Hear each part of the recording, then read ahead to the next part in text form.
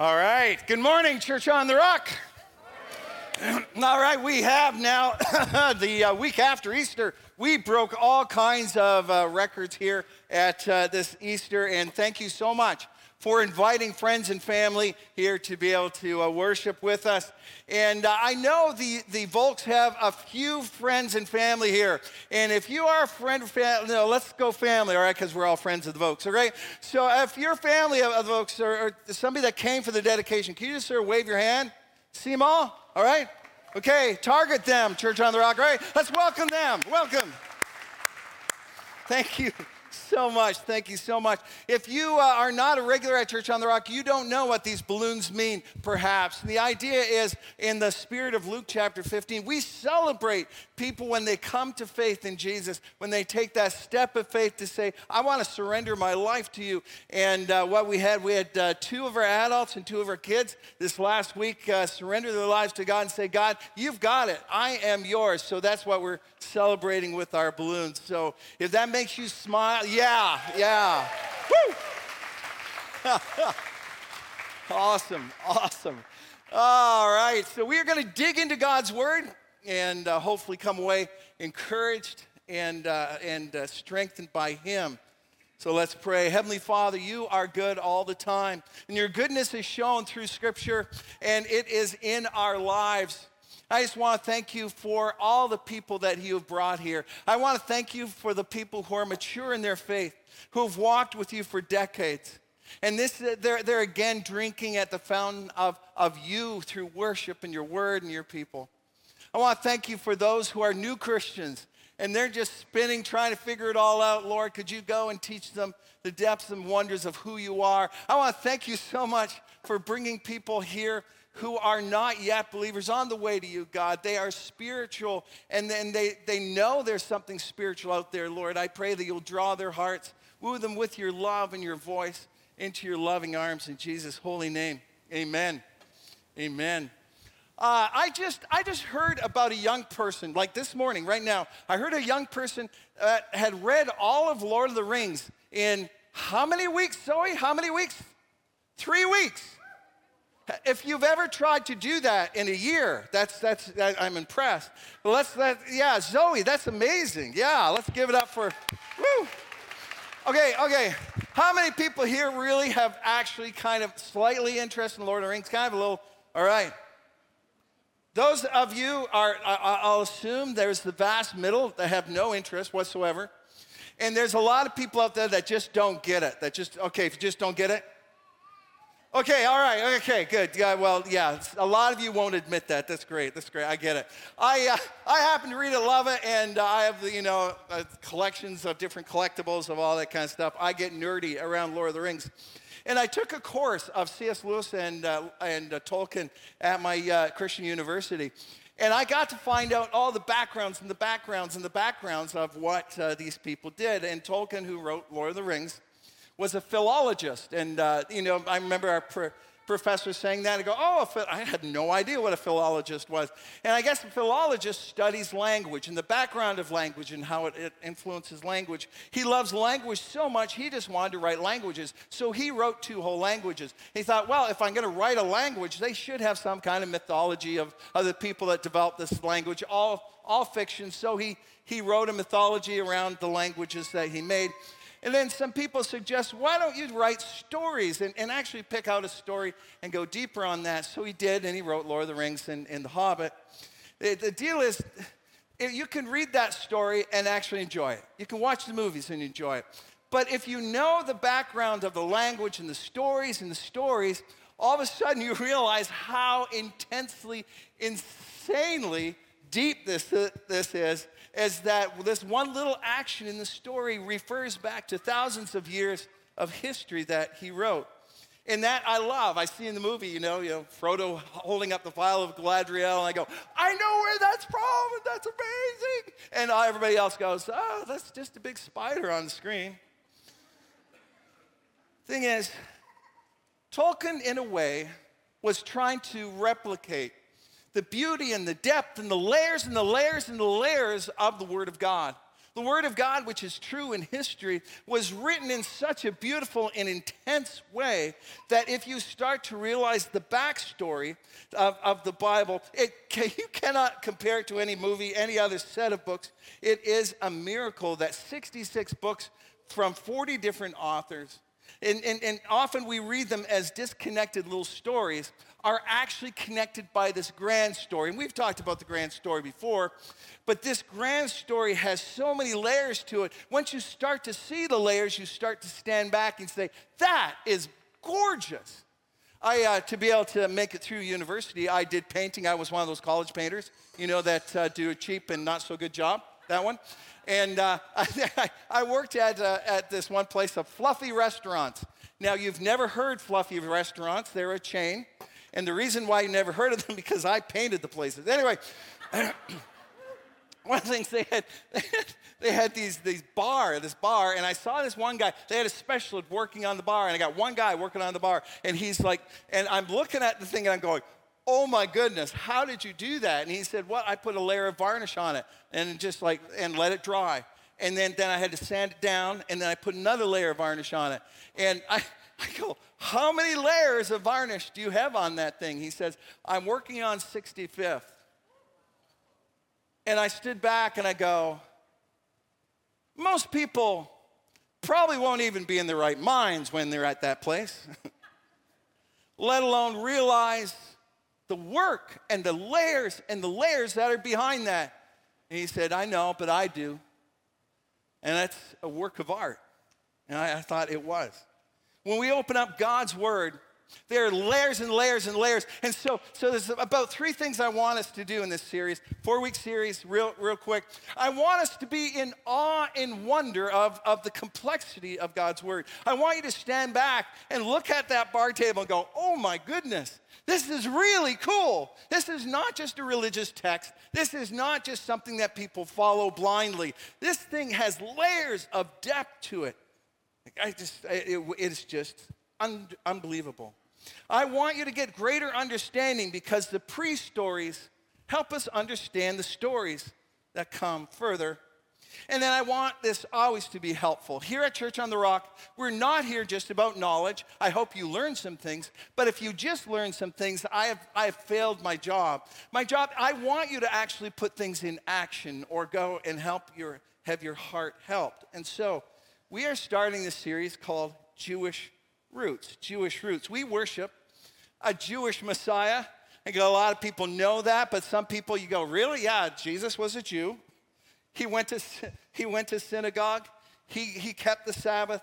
He was circumcised. He did all the things that Jewish people do. The earliest preachers were Jewish believers. Jesus wore a Jewish prayer shawl. And we know that because as he went through one of the villages, it says somebody that needed healing reached out and touched the tassel of his prayer shawl. And so he was always just wearing this prayer shawl as any other Jewish man would. And when he would pray, he would put the shawl over his head and pray to the Heavenly Father.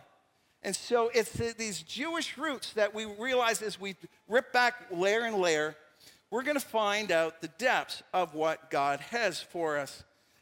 Paul described the Jewish nation as an olive tree. An olive tree. An olive tree is so needed there in the Middle East. It provides not only beautiful olive oil to taste, it provides the oil in which to be able to see in the evening. And so it is such a useful thing. The people of Israel would know themselves as an olive tree. And Paul described it this way in Romans 11, 17, 19, and 20. But there's some of these branches from Abraham's tree, some of these people of Israel, in other words, Abraham, the father of the Jewish nation, was making this tree, was like this tree. Some of these branches have been broken off. Hold on, broken off? How come? How come these branches get broken off? We're going to find out why. And you Gentiles, yes, you Gentiles, people who did not have God, the 10 Commandments, didn't have the prophets, those people who were on the outside, and this was hard for a Jewish person to hear. And you Gentiles were branches from a wild olive tree, all right? Okay, you're wild, all right? If you're not Jewish, yeah, wild. Okay, you guys are wild, and you weren't part of the whole plan of the olive tree. You've been grafted in. So in other words, we Gentiles, we've been grafted into the Jewish tree. Isn't that wild? We have been grafted in to a Jewish stock, a Jewish root. In fact, our faith has Jewish roots. We've been grafted in. So now, you also received a blessing God had promised Abraham and his children. So in other words, listen, you know all those promises that God gave Abraham? He said, they're great, aren't they? They're amazing. I like that promise. I like that promise. I'm not Jewish. Hold on, no. You got actually plugged into all the promises that the Jewish nation would have, the Jewish people would have. We got plugged in to that Jewish root. Why? Why did we get plugged in? And he says, why? In sharing in the rich nourishment from the root of God's special olive tree. Well, you may say these branches were broken off to make room for me. In other words, don't be arrogant about this. Don't be arrogant about this. This is like, all right, we made it in here. Anybody can make it in here. Yes, but remember the branches were broken off because they didn't believe in Christ. Interesting, the whole Old Testament really is about belief. You have to believe. Abraham received his righteousness because he had faith. It wasn't because he followed a bunch of rules. It was all based on faith. And so, listen, they were cut off. Individuals were cut off because they just didn't believe. And you're there because you do believe. Once you believe in Jesus Christ as your Lord and the Messiah, that is Yeshua, the Messiah, you get grafted in to God's promises to Abraham and those that came after him. And so the Jewish nation, chosen by God to be able to create a people for himself, we get grafted into there. And God formed this nation through these things called promises or covenants. Covenants. A covenant in Hebrew is called brit, which means blood. Basically, it's signed in blood. This is a binding promise. This is not just I promise, I changed my mind. This is something that, blood brothers, that kind of thing. And maybe that's probably doesn't happen anymore. Yeah, we don't want to do that. Anyway, the idea, it's signed in blood to say, listen, I will give my life, you will give your life to this promise. And so God says, I will give my life to this promise. I am promising you these things. They are ramped up promises. They are covenants that he gives. And we're going to look at 4 of them as we understand what our Jewish roots gives us now to be able to live in Jesus now. The first promise is called the Edenic promise, or this is a promise made in Eden. That's why it's called that, the Edenic promise. And it's read and believed by Jews today. And it all stems from creation. Genesis 1:31, God saw that all he made, and it was very good. It was very good. We believe as believers, as Christians, that God made the universe. Now, how he did it, I know different Christians believe different things. That's fine. You figure out what you believe and how he did that. I believe that he spoke it into existence, and the power of his voice is found in the matter that around us. That we're living in the power of God's voice. But however you think how he made it, the most important thing is that God made it. He made these perfect laws of nature. He made a perfect ecosystem. He made beautiful things, and morality that was perfect. And he stood back and said, this is good because God only creates good things. God creates good things. He says this in Genesis 2:26 and 27. God said, let us make human beings in our image to be like us. To be like us. How are we God-like? Well, part of the reason we know is that we have eternal souls in us that are going to continue to live one place or the other. And that's why we do what we do here, by the way, to be able to make it clear about how to believe so you can make sure that eternal soul gets to live in the right place. So let us make human beings in our image like us. They'll reign over the fish in the sea and the birds in the sky and the livestock and all the wild animals of the earth. The small animals that scurry around the ground, we don't want to forget them. So God created human beings in his own image. In the image of God, he created them, male and female, he created them. Humans are the pinnacle of God's creation.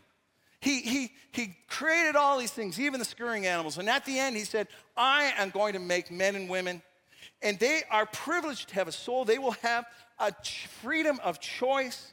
They'll have responsibility to care for the planet. And this is the beautiful thing about being a human being, freedom of choice, to do right things. But then he also gave us choice to disobey his choice. So why did God give people choice at the beginning, right? Why didn't we just have to do things? Come on, if you've ever been in love. Come on, if you've ever been in love, right? Have you ever gone, I hope she likes me, right? I hope he likes me. Oh, man, wouldn't it be great if he likes me? Oh, my world would be perfect. Don't destroy the lies on that one. Okay. But wouldn't it be awesome if they chose to like me? Love is out of choice. And God is love. He said, I'm going to allow you to choose to love me. And as this God that is full of love for his people stands and waits and looks, he looks for each individual saying, will you choose to love me? Will you choose to love me? How about you? This isn't joining a religion. This isn't, coming and making sure I do certain things. This is, will you choose to love me? Will you believe in me and make that choice? Well, our ancestors chose to trust an evil liar instead of their loving creation. And that just infected the DNA of every human being that came after that. Genesis 3:6. When the woman saw that the fruit of the tree was good for food and pleasing to the eye, also desiring for gaining wisdom, she took some and ate it. She also gave some to her husband who was with her. He's not like another part of the garden. He's just there going, right? And he ate it. Okay, It's just awesome, isn't it? Like so much we blame on different people, man. Yeah, she shouldn't have been deceived. He shouldn't have been passive. He should have said, no, we're not going to do that. So they both decided to believe a liar instead of the loving Creator. And all kinds of things happened in that moment. And this is really important to understand because it has to do with you right now, on this planet right now. It has to do what reels you listen to on your phone. It has to do how you hear the news. It has to do with how you see education and how you're being educated. This is what happened. There was emotional brokenness. They felt shame all of a sudden. Where did shame come? They didn't have shame before. All of a sudden, they're emotionally shameful. They have spiritual brokenness. God just had to have this separation from them because he is so holy. If he drew close to them, they wouldn't survive. There is, for their mercy, there is this separation. There's relational brokenness.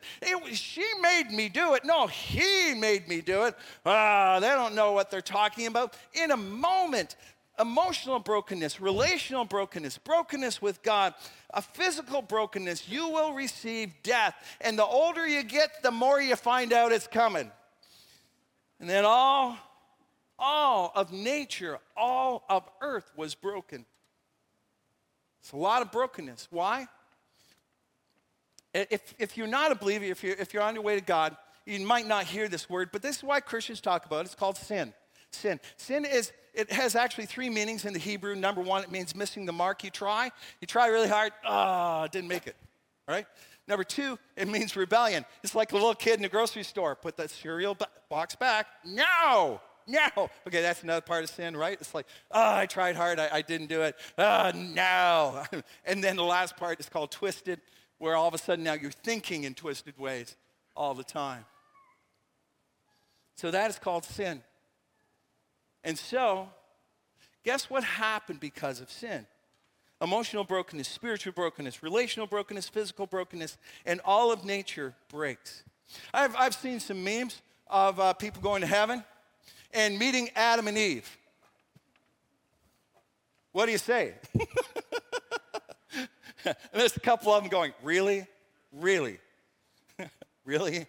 You had to do that, right? Really? I wonder what they would say back. You'd do the same thing. Most likely. And so, Dave, great. Thanks for the good news. We can all go home encouraged. Here comes the first promise. Here comes the first covenant. Here comes the first promise that is an unconditional promise. Some of the promises of God are conditional. If you wait on me, you'll be strengthened. If you don't wait on me, you don't get strengthened. Okay, there's some promises of God that are conditional. This is unconditional. He said, I'm just going to do it. Another part of God's word says he's going to do it in his zeal. He's excited about doing this. He is just going to do it whether we want it or not, whether we ask for it or not. He is just taking initiative. I am going to do this. And what is this first covenant, this first promise? Genesis 3:15. And he said, I will cause hostility between you and the woman, and between your offspring and her offspring, and he will crush your head, and you'll strike his heel. The Hebrew word zerah can be taken either singularly or collectively. That's the whole idea of offspring. Older translation would call this a seed. And anyway, it can be a single person or a group of people. So in other words, God is saying there's going to be hostility between human beings, the children of Eve, and the evil forces that are there in the world. In other words, there's going to be a history of evil coming up again and again and again. We're broken. There's an outside evil force that is tempting people, pushing us over the edge. This is just a war zone. It's a mess. And that's why we're in the mess we're in right now. All right? That's why we're in the mess we're in. But it can also be used, offspring can be used as a singular. It can be used as a person. So in other words, he said, listen, not only will the world be a mess, but guess what? There's going to be a person coming from you, Eve. There's going to be a person who is born also a human. We know this person as Jesus. And guess what, evil one? You're going to get him and you're going to strike him thinking that you're going to poison him. You're going to bring him down. Ha! But just in the act of getting him, you think you got him. He gets you. That's good. That's good news, right? Come on. That's Easter time. That's Easter time. It's like, okay, come on, Son of God. If you're really Son of God, turn, the rocks into bread. No. And he said, okay, I'm going to leave you. I'm not going to tempt you again until another. He comes back at another time. If you are the Son of God, just get off the cross. We're going to keep on tempting you, keep on hitting you. I'm going to keep on biting until he gives up. He gives up his spirit. God, I give my spirit in your hand. And he raises on the third day and goes, boom, way back in Eden, you're done. Yeah, thank you. Yeah, somebody need to go woo on that one. It's like a one-on-one battle representing a whole group. They did this in ancient times. It would be like David and Goliath. David represented all the Israelites, Goliath, all the Philistines. And they came off mano a mano, right on the field, right? And so some of the things that were going on in the cross had been predicted in written literature 1,500 years before it happened. You got to let that one settle in a bit. That have been read by the Jewish people for millennia, and they're going, I don't quite get that one. I don't quite get that one. And Paul calls us, there's a mystery. I'm going to explain the mystery that's hidden all in the Old Testament scripture way back at the beginning. You know what the mystery is? There is somebody that's going to come and destroy evil. And that is the person we worship. As the creation story goes on, up until that point, there has been no death, right? There's been no death. And so God gives Adam and Eve clothing made of, don't want to expect any Bible scholars here. You know what the kind of clothing that you gave them? Gucci? Adidas, yeah. Gave them the animal skins. Hold on, there's been no death so far. How do you get the skins? God said that what happened is serious. And it's going to take the death of something to cover you over. In fact, there's going to be a lot of deaths to cover you over until the death of my son, which will take it all away. So way back in the beginning, we get hints of the whole story. And I hope you stand back and go, that's cool. That's the backstory that goes layer by layer. That's pretty cool. Okay, beyond being a cool backstory, Dave, what does it have to do with me? What does it really have to do with me, right? Let me give you two things. Let me give you a couple things that has to do with you. Number one, the problem with the world is sin. And I know that sounds like such a Christian thing, isn't it? It's like, the problem with the world is sin. I should have it with an accent or something. Well, no. The problem with the world is if we could give people more money, it would help them, right? Because you all have more money than a lot of poor people, right? You have more money, and your life is amazing, isn't it? Because money's going to fix the problem. Now, compassion tells us to give to the poor. We're supposed to live lives of compassion. The Good Samaritan, everywhere we go, we're supposed to give. But you know what? That doesn't solve the problem. The problem of the world is bigger than that. You know what the problem is? You know how we solve it? Education. If everybody could be more educated, all the problems would be solved, right? Let me tell you, somebody that spent way too many years in school. That's me. I'm there. I did part-time school for, I think it was 17 years after I graduated from undergrad. Yeah. And the closer you get up to the top of, studying with PhDs, the weirder it gets. I'm just putting that out there. Weird. Man, just weird. I still remember we got to meet the world expert on Plato. I met the world expert on Plato. This is back with the overhead machines. She's looking at the thing. Couldn't figure it out. Couldn't figure out how to turn it on. Can anybody help me turn on an overhead machine?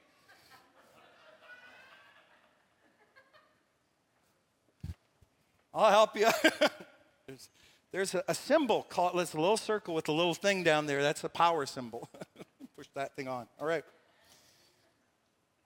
Education is going to solve everything. How many educated people do you know are just as messed up as the rest of us? Don't look at them, okay?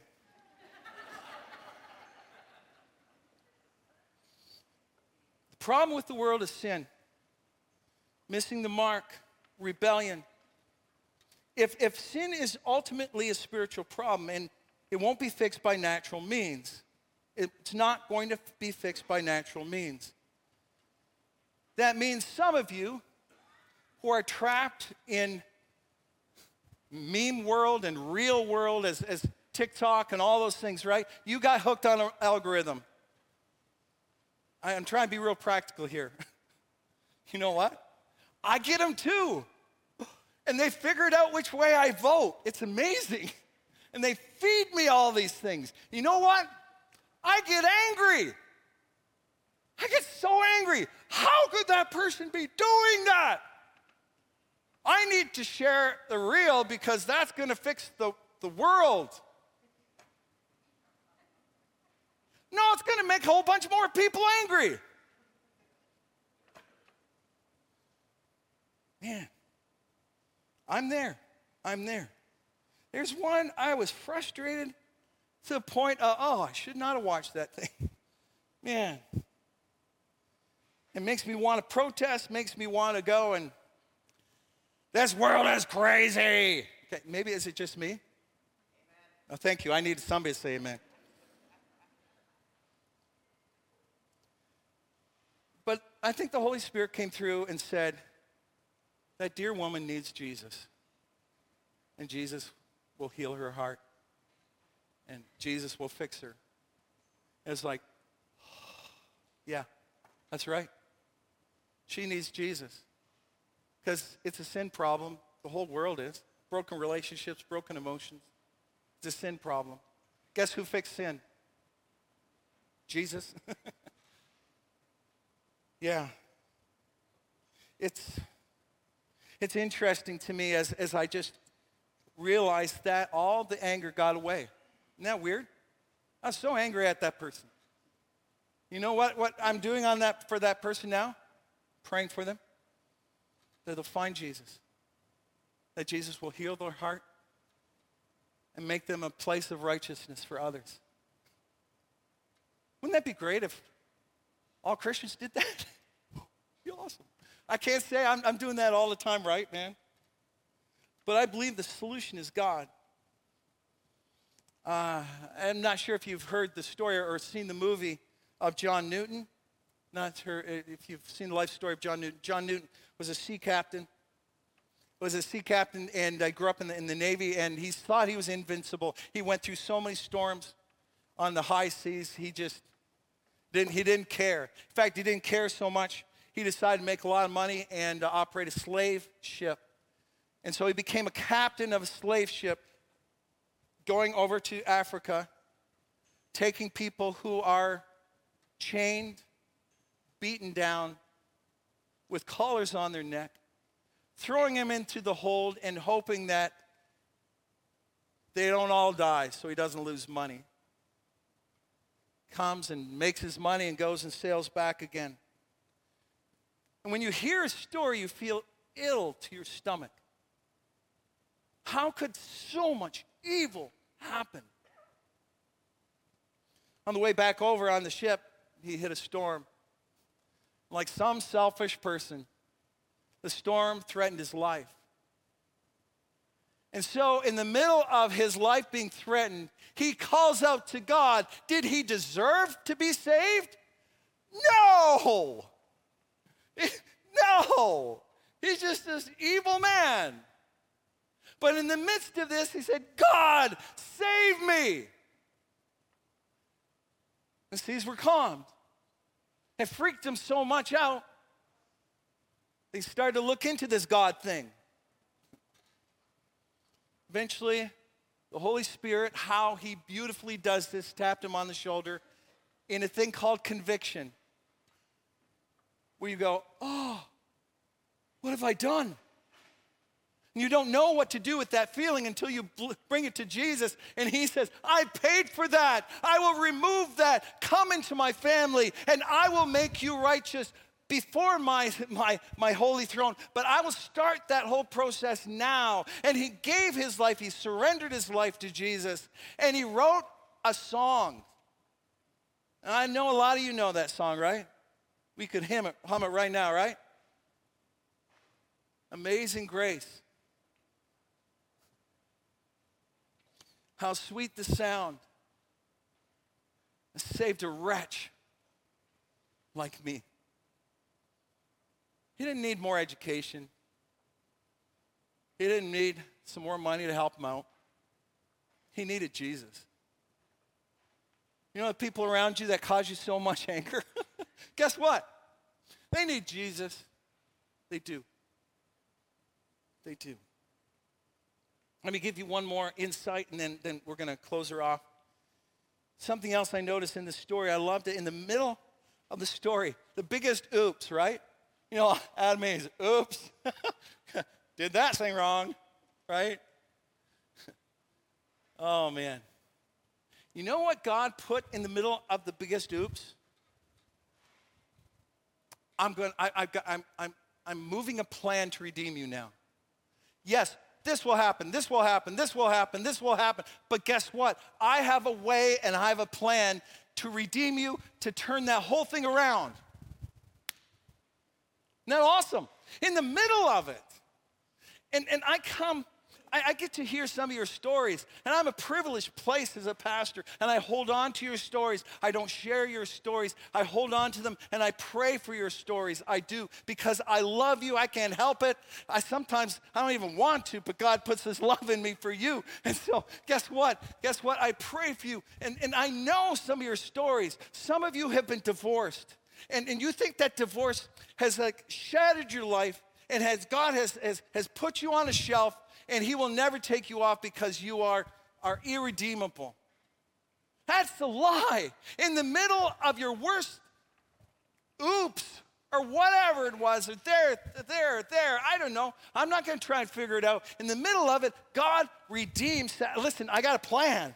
Guess what? I'm going to send somebody that's going to crush that evil. I'm going to work this thing out. He's going to work this thing out in your life too. I know some of you have been just so mired in pornography. And it just has like unplugged your life in so many ways.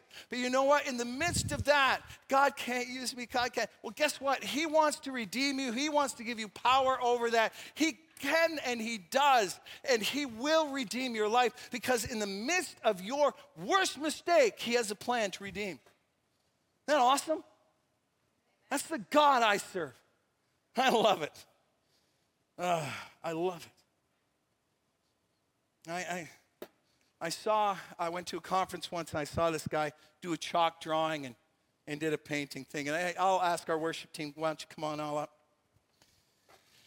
And he was giving a story, and I'm not sure if you ever seen these chalk drawings. It's really cool. They do some chalk and beautiful, beautiful scenery. And he did mountains in front and sort of this pink, sunset and little palm trees in the back. And, you go, wow, I hope he auctions that off afterwards because I'd buy that. I'd buy that. And he just, it was really cool. And then he goes and takes this black piece and he just whips this line right through it. He whips another line through it and another line. I'm going, no. And I go, wow, I kind of ruined that. And then he takes each one of those lines and he built it into a tree. He built it into something as a part of the story of the picture. I believe God builds life stories that turn into life messages. Have you had some pretty big oops in your life? Welcome to the tribe. We live in a broken world. Don't run from God. He still has your name on his heart. He has you tattooed, engraved on his hand. He loves you, and he has something for you. Let's pray and ask that God would reveal that you would sense his redeeming arms around you as we worship him. Heavenly Father, thank you. Thank you, God, in the midst of the most horrible thing, you made a promise to redeem this world. And you did that through your Son. God, I pray that as we are frustrated with this world, that you would drive us to prayer, that you would drive us to your love for people who actually believe different things than we do, but that we will love them in your name. In Jesus' name, amen. Amen.